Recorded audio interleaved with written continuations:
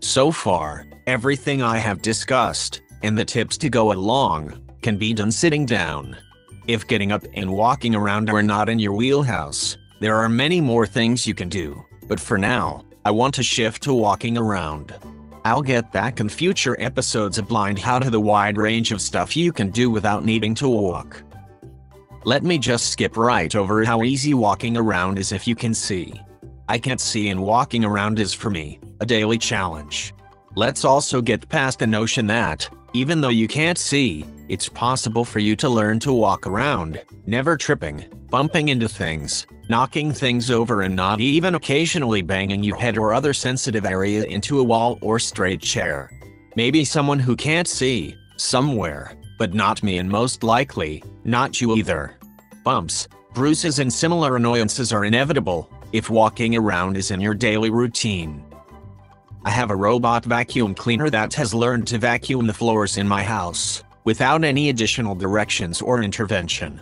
Okay, it only usually vacuums my house without any intervention by me, except when it gets stuck or can't find its way back to its dock. I call it Jake. If it successfully vacuums and returns to its dock, I can say, that's just Jake. If it gets stuck or can't find its way home, that's just a Jake mistake. Here's the point. Jake made itself a map of my house, which it now uses to vacuum. With a little human help, it knows where each room is, how to get from room to room, and its way back to its dock, most of the time.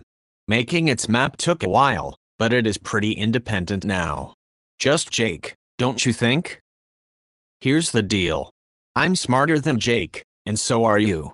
I can make a mental map of my house and can use it when walking around. Making my mental map took a while, but now that I have it, walking around my house is just Jake, most of the time.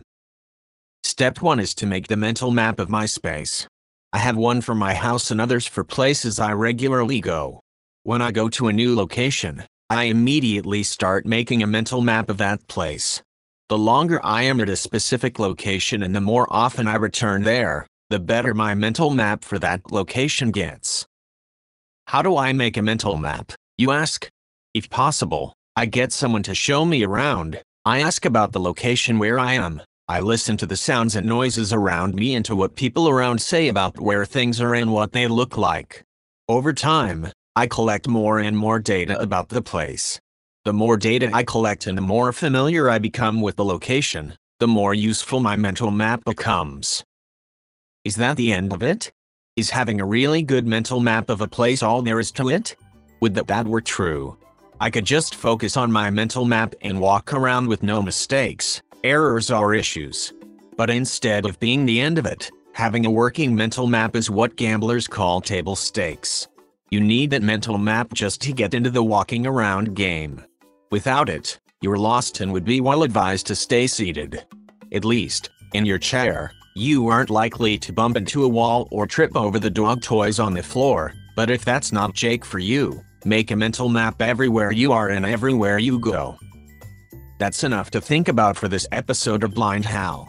In the next and future episodes, I will have some tips and suggestions for making mental maps and for how to use them successfully and safely. Here's a hint, it's all about the angles.